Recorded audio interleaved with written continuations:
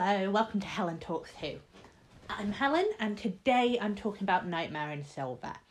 Now, I have said before on this podcast that I do not make lists of favourite doctors or favourite companions or favourite episodes or anything like that, and that is true. However, this is my favourite Cyberman story.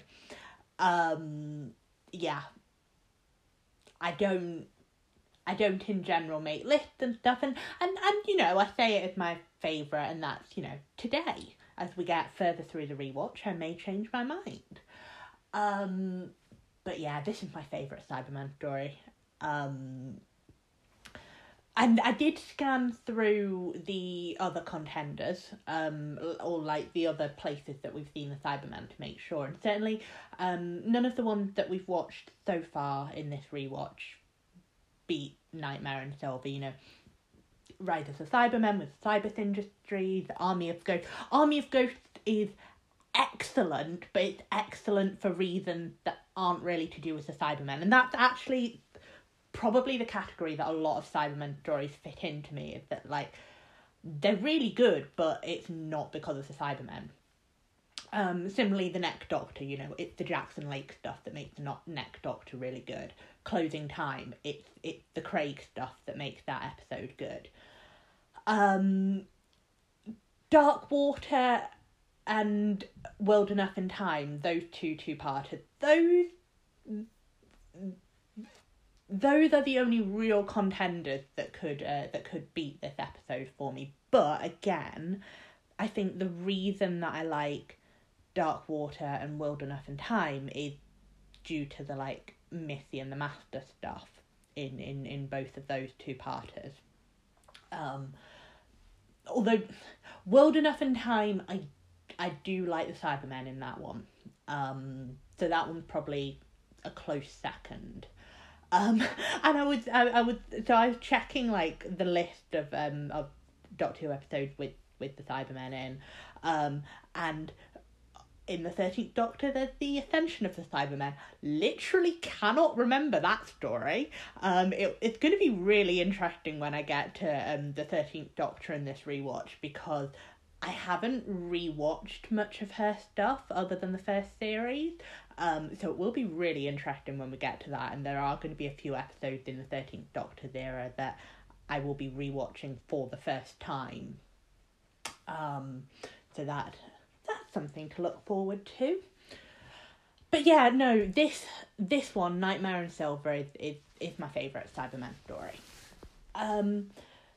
So the Cybermen, they're often used as sort of miscellaneous soldiers. You'll notice when I just ran through the episodes that we've seen the Cybermen in, you'll notice that I didn't include episodes like Pandora Opens and A Good Man Goes to War, where they have, you know, small appearances and are kind of just there to be blown up. Certainly in A Good Man Goes to War, that is literally their function. So they're used kind of as futuristic, generic aliens in quite a few of their stories, I think. And then the stories where they are the main point of it, they tend to have this kind of mastermind behind them. Most notably, Dark Water and World Enough in Time, where it's Missy and the Master. Pun intended. Mastermind. Yeah. Yeah, so I don't know, the thing I like about this episode is it makes the Cybermen scary, again, and powerful in their own right. They don't have another mastermind here. They're not being used as foot soldiers. They are a military power in their own right. And I think that's the thing that I really like about this episode. On my original watch back in 2013, I liked that this story divorced the Cybermen from the Cyber Industries backstory, just because the fact that the Cybermen had two backstories is something that always bugged me when I was younger. because I was aware of their backstory from classic Doctor Who, even though I hadn't seen those episodes. I have watched The Tomb of the Cybermen. I have watched that episode, that story even. But I was aware of their backstory in that, and the fact that the cyber industry's backstory is like a completely different one, is something that I didn't get comfortable with until the World Enough in Time two-parter, actually, so relatively recently. That element of it, the Cybermen having different backstories doesn't bother me so much anymore, partly because of World Enough in Time, and partly just because I am an adult now and I can understand there being different versions of stories. I have learnt. So, how does this make the Cybermen scary again? Part of it is seeing their power. We see them at full strength, and we see them doing this like upgrading to counter weaknesses, which is just great. But a lot of it is the mythos in this episode of the cyber war. That's I think that's a really good bit of world building that really works for the Cybermen. We also have, though the other great thing about this episode is we have the Cyber Planner theme. So the Cybermen do have a mastermind behind them. They have the Cyber Planner, but the Cyber Planner is, he is part of them. He is part of the Cyberiad. So it gives the Cyberiad a voice, and also raises the stakes. Because it's not just this kind of non-specific military power, it's not just a bunch of metal soldiers. They have a greater plan behind them of wanting to spread across the galaxy again. And that works very well, because the Cybermen, they definitely need someone to vocalize for them. In most of their episodes, they're not the most. I was going to say they're not the most complex of Doctor Who monsters, but I don't think that's fair. I suppose the whole idea of the Cybermen, this idea that they don't have emotions and that they have this sort of hive mind, it means that individual Cybermen can't kind of stand out. They're sort of a homogenous blob, and that's obviously in contrast to the Daleks, where yes, the Daleks are all working towards the same goal, but I don't know, with the Daleks it seems to be easier to give them a little bit of individuality to each Dalek, whereas the Cybermen, that seems to be slightly trickier, I think. And then the third thread of this episode, which is, well, I was going to say it's not to do with the Cybermen, but actually it is, because it's to do with the impact that this cyber war has had on the universe, and it's the thread with the character of Porridge, and this interesting moral question of, he is living with this horrendous thing that he did for very good reasons, but he still has to live with it. And firstly, that's an interesting moral question to explore, and secondly, it is directly relevant to the Doctor, and this is particularly apparent on this rewatch, knowing that we're about to go into the anniversary story. I've got to stop calling it the anniversary story, given that we're getting the 60th anniversary this year, but it's Day of the Doctor is still in my head as the anniversary story, so possibly have to train myself out of that. But yeah, it's interesting. So I've actually already watched Name of the Doctor. I watched both episodes yesterday, and I'm recording this, and I'll record my Name of the Doctor one today. So like, it's very clear from Name of the Doctor that we're heading into the anniversary story, but actually we've got the initial roots here as well. So yeah, the Cybermen are scary again. We've got a really good mastermind behind them that is giving specifically the Cybermen a voice, and we have this character that has been properly, deeply impacted by the Cybermen through having to fight them and having to blow up a galaxy. It's great. The idea of Porridge being the Emperor, when I was watching, and certainly the bit at the end where Angie suddenly, comes out and says, "Oh yeah, Porridge can activate the thing. He's the Emperor. Like, that'll solve it." There is a small sense of Deus Ex Machina, very small sense, just because. I think it's just because, possibly because Angie gets it, and possibly because it moves quite quickly from that point of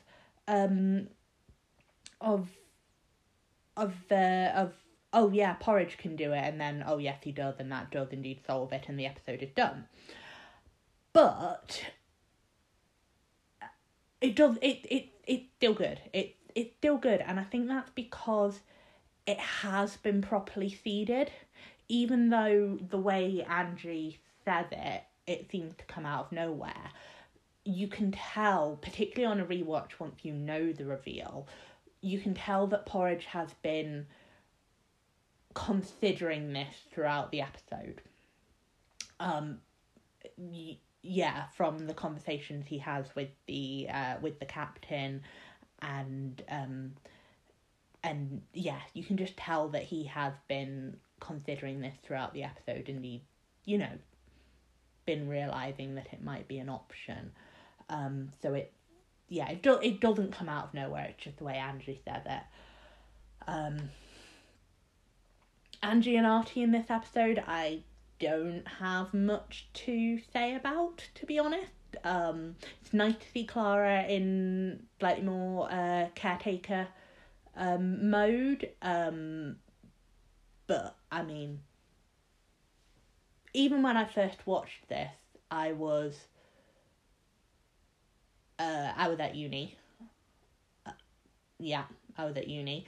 So like, I wasn't a kid anymore, and I think the point of having kids in Doctor Who stories is often for the kids that are watching.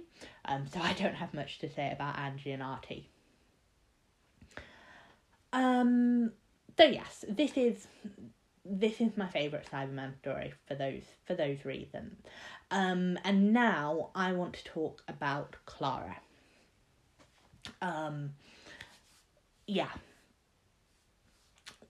So she's great during this episode. I want to call out Jenna's performance for a couple of elements of it. Firstly, like, her performance of Clara as being very, like, comfortably in control of the platoon is really excellent. And it's really appropriate because this is, of course, the penultimate episode of the series, and Clara has come a long way since we first saw her in the Bells of St. John. Like, she is, properly settled into being a companion now.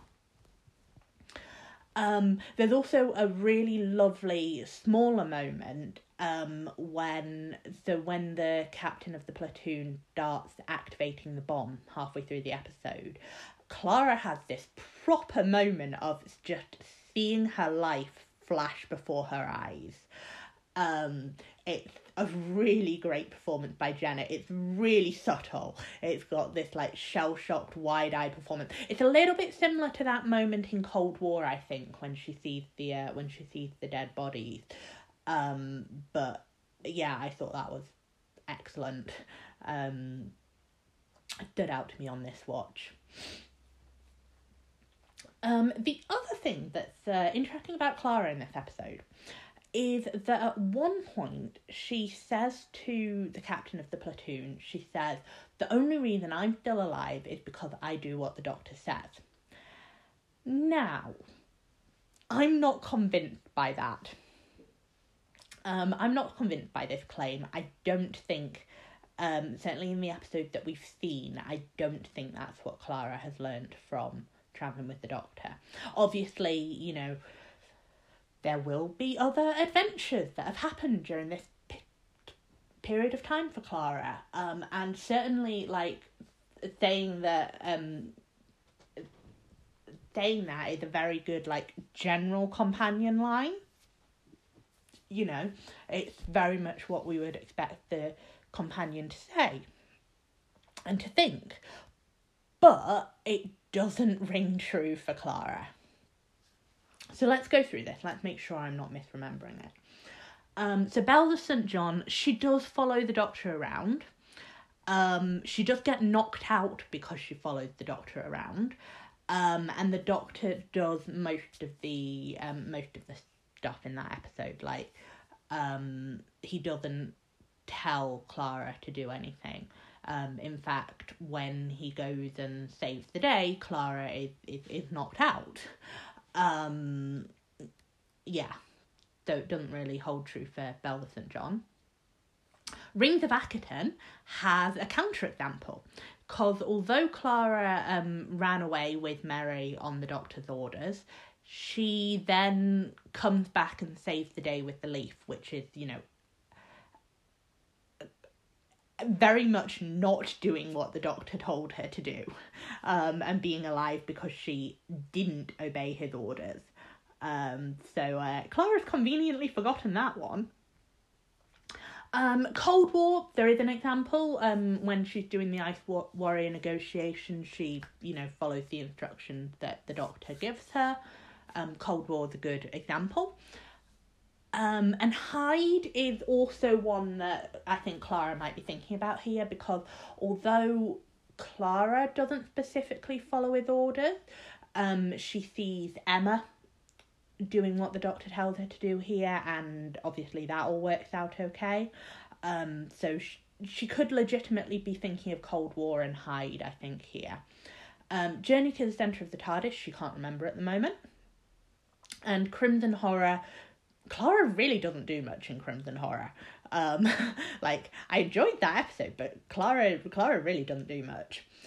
So I think Clara's exaggerating a bit by saying that the only reason she's still alive is because she does what the Doctor says. Because although she's got a couple of sort of examples in Cold War and Hyde, she also has the example in Rings of Ackerton where she did not do what he told her to. So yeah, Clara's falling into the kind of trap of being a general companion rather than being consistent to what we've actually seen of her. I mean, that's a minor quibble. The one element of this story that is a little bit more than a minor quibble is the fact that in this episode we have the Doctor starting to fancy Clara, which I touched on last episode with the whole kissing Jenny and that whole thing. But yes, it's here as well. I just don't like this thread. At first, so the first scene where this is suggested is during one of the scenes where the Cyber Planner is pretending to be the Doctor, to deceive Clara. That element of it on its own, great. Like, the idea of the Cyber Planner pretending to be the Doctor and accidentally giving him away by saying that you know, he had feelings for Clara, great.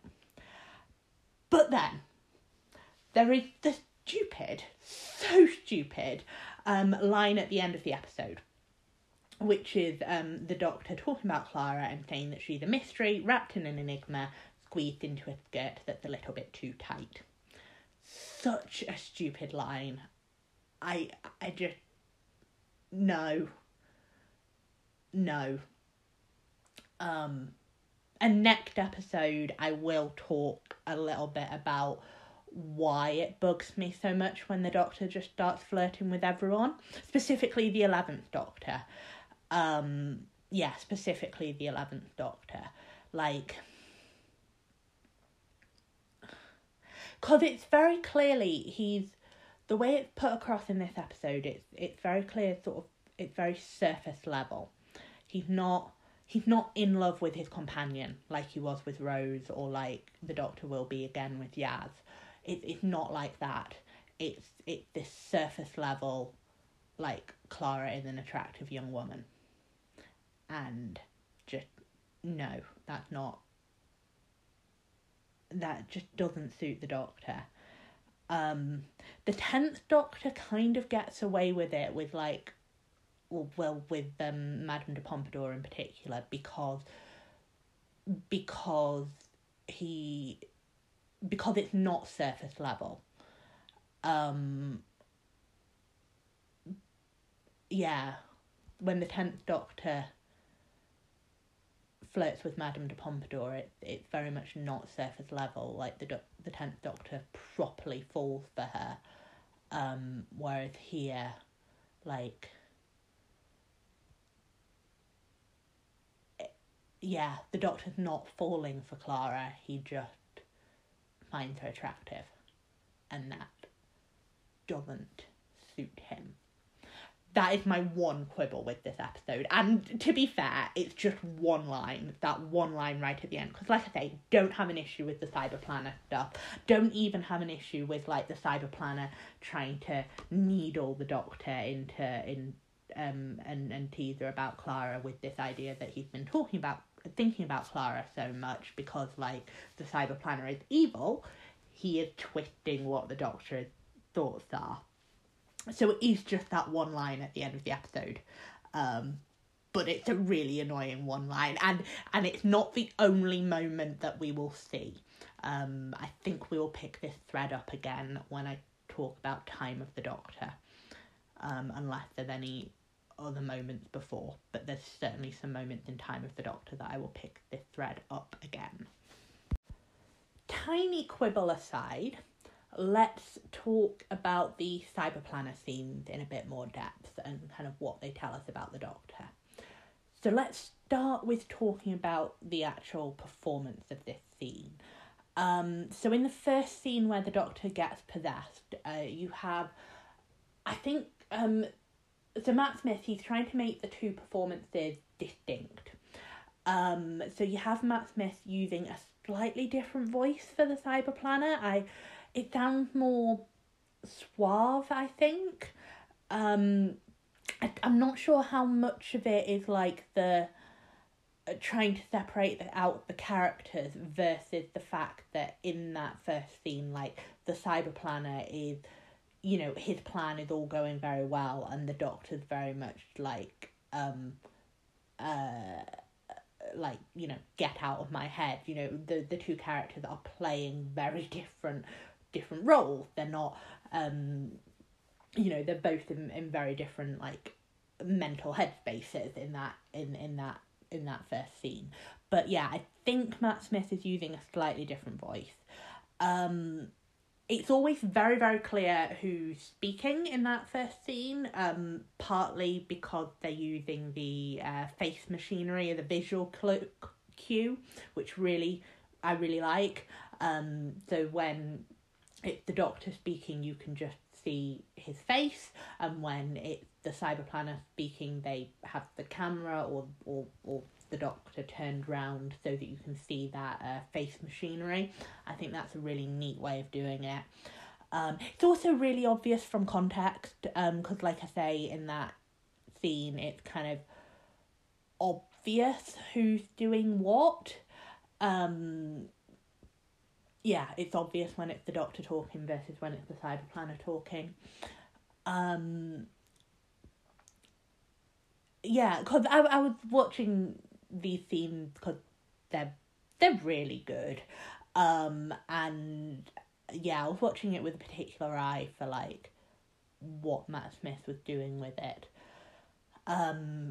he's using his body a lot. He's very physical in this scene. There's a moment where he leaps up on the table, like he very expansive with his hands, which it's a good choice for the Doctor. Matt Smith's Cyberplanner performance, it still has a touch of the Doctor about it as well. It comes across like an evil version of the Doctor rather than like a distinct evil character. Which I think is a good choice. Firstly, because I think it's more interesting to see an evil version of the character we love rather than Matt Smith playing a completely different character. So the obvious comparison to make is with New Earth, when you have Cassandra pretending to be both Rose and the Doctor, and in that episode, like Billy Piper and David Tennant are playing Cassandra, who is pretending to be Rose at one point. I don't think she ever actually tries to pass herself off as the Doctor, does she? I think by the time she possesses the Doctor, like, Rose knows what's up. But yeah, so we have Billy Piper and David Tennant playing Cassandra rather than here. We have Matt Smith playing the Doctor and almost the evil Doctor in the Cyberplanner. And I think it makes in-story sense as well, because the Cyberplanner, after all, is accessing the Doctor's brain. And he has access to a bunch of his memories and thoughts. So it makes sense that there is a bit of Doctor leaking into how the Cyberplanner is acting. And yeah, the performance, it's distinct enough, even with the fact that it feels like an evil Doctor, it's distinct enough that the only time you question, like, whether it's the Doctor or whether it's the Cyberplanner, are the scenes where the Cyberplanner is deliberately trying to deceive Clara. It's, great performance. So now let's talk more about the kind of in-story stuff about the Cyberplanner scenes, because there are a few interesting bits that will come back. Firstly, the Cyberplanner says to the Doctor at one point, he says, "You've been eliminating yourself from history. You know you could be reconstructed by the hole you've left." Which... Okay, there's a few elements here. Firstly, the fact that the Doctor's been eliminating himself from history. This is the idea after the wedding of River Song of he's gotten too big, too flashy, and now he needs to step back into the shadows a bit. This is how he's been eliminating himself. And I suppose knowing that we're coming up to Trendalore, this idea that the Doctor's eliminating himself from history has not been entirely successful is important in story terms, because part of the thing of Trendalore is this legend of the Doctor and this legend of the Doctor that will ultimately, come back again to the stuff we've already seen in A Good Man Goes to War, of Kavarian and the others trying to create a Time Lord assassin in River. The other interesting thing, and this is the thing I actually wrote down, didn't write down that last bit, but the thing I actually wrote down is that this idea of being reconstructed by the hole that you've left after erasing yourself, this idea is reused with Clara's exit in a few years' time, and 12's memory loss there. I think, obviously, that's still several years away, but clearly that is an idea that was stewing in Stephen Moffat's brain, I think. The other really interesting bit about the Cyberplanet scenes is the bit where they are talking about regeneration. Because obviously we are actually quite close to the end of Matt Smith's era now. Doesn't feel like it yet, but we are. So we've got the bit where the Doctor allows the Cyberplanet to learn a little bit about regeneration, and he makes the threat of I can regenerate and get rid of you here. Like I'm showing you the information there, so you know I'm capable of it. And we have the bit when he's saying that, where the pictures of all the previous Doctors flash up on the screen. So we have all of the classic Doctors. There's up to Doctor 8, then there's 9, 10, and then there is an extra picture between 10 and 11 showing what I think is 10 with his arms out. And given what we know and what we find out in Time of the Doctor, the fact that when 10 semi-regenerated in Stolen Earth, that did counter the regeneration, I think it's definitely meant to be that. I've got to admit, I didn't zoom in or anything, but I'm pretty certain in what I'm saying. So we have this idea that the Stolen Earth regeneration counted as a regeneration. It's seeded here, which is neat, and which I have never noticed before. Never noticed that before. Certainly didn't notice it at the time. We don't have confirmation of the whole I've reached my regeneration limit thing until Time of the Doctor. But, it is here. Obviously minus the War Doctor. I will come back to that. But, the Doctor, he also semi-acknowledges the fact that he's coming up to his limit on regeneration here. In his threat, when he's threatening to regenerate, he says, use this me up and who knows what we'll get next. Now, there is obviously an element of bluff there, because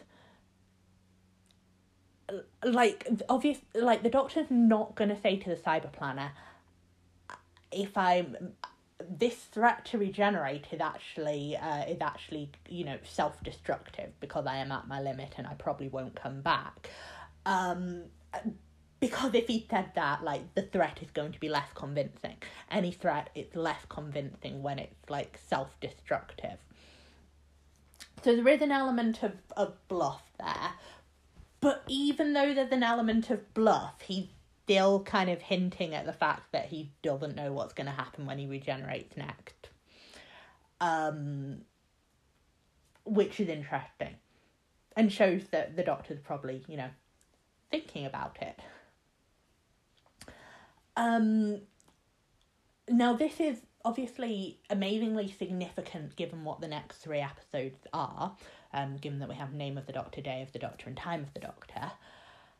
But it's also, it also fits really well in this story because there is a parallel between the Doctor threatening to regenerate and, potentially kill himself here.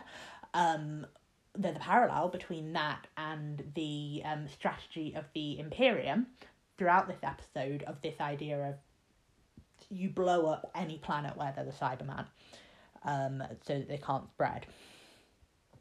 So there's definitely a parallel there. I initially wrote that down as a question, but no, there definitely is, and that's especially because there's also a parallel between the 2 chess games in the story. So they're definitely trying to draw a parallel between what the Doctor is doing and then the bigger kind of Cyberman story. Because you have the chess game at the start with the deactivated Cyberman, and then you have the Doctor / Cyberplanet chess game. So yeah, they're very into their parallels in this story. So yeah, this is interesting. It is interesting that it is actually seeding this idea that the 11th Doctor's regeneration is going to be significant because of that initial 13 Doctor limit that was set way back in classic Doctor Who.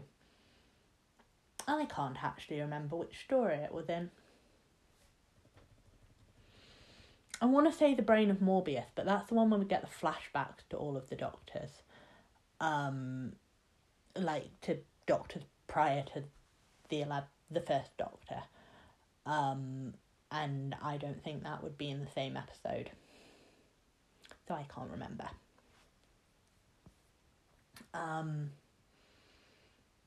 Possibly in The Deadly Assassin. Yeah, I think it might be in The Deadly Assassin.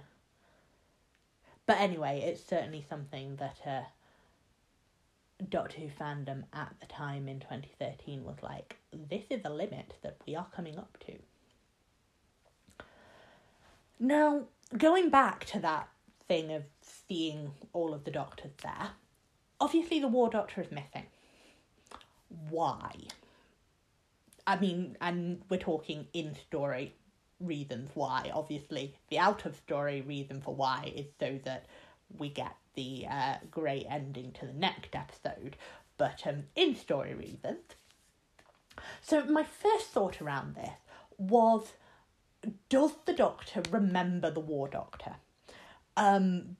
Because I couldn't remember when watching this if the Doctor is like properly suppressing his memories of being the War Doctor. Like, you know, the War Doctor deliberately is not called the Doctor, and I wondered how far that went with, does the Doctor even remember that time? But after thinking about it for a little while, of course he remembers the War Doctor, because this whole thing of what he did in the Time War has been a major, major driver for Doctors 9, 10 and 11. So yeah, the Doctor remembers about the War Doctor. He probably, I was going to say he doesn't dwell on it, but again, it's been this major driver in his last 3 incarnations, so like he kind of has been dwelling on it. But I think what's going on here is that he just is specifically trying not to reveal about the War Doctor to the Cyberiad, because I think the secret of the War Doctor, it's not a secret to the Doctor, but it is a secret that the Doctor does not really want other people to know. And there's a few in-story things that sort of mean that the mechanics of that all works out, because when the Cyberiad first possesses the Doctor, possess doesn't feel like the right word, but I'm going to use it anyway. So right at the start, the Cyberiad notes that the Doctor is able to put some kind of mental block up. So we have this idea that the Doctor can stop the Cyberiad from accessing certain parts of his brain. And then when he's talking about regeneration, he specifically says that he is allowing the Cyberiad access to that information about regeneration. So again, the Doctor clearly does have some kind of control over what the Cyberiad can access. So yeah, he just doesn't want the Cyberiad to know about the War Doctor. And that's firstly understandable, because it is this massive secret still for him. But it also probably helps the whole "I will regenerate and kill you" bluff, because I get the impression that the 13 lives limit is kind of, it's either sort of more widely known about Time Lords, or it's like part of the information that he has released to the Cyberiad. And obviously without the War Doctor being included, that means he's not up to the limit yet. So it probably helped the bluff to be like, look, this is my last body, and that might be why I'm, uncertain about what I'm going to get, but, this threat I'm making is not self-destructive. So yeah, that's my thoughts. But yeah, I really enjoyed this episode. I've gone more into talking about like the mythos and stuff just because that's what occurred to me this time round. But like I say, I love all the stuff about the character of Porridge and how the Cybermen are used in this episode. I really, really like this episode, and it is my favourite Cyberman one. That was a real treat to rewatch it. Thanks for listening.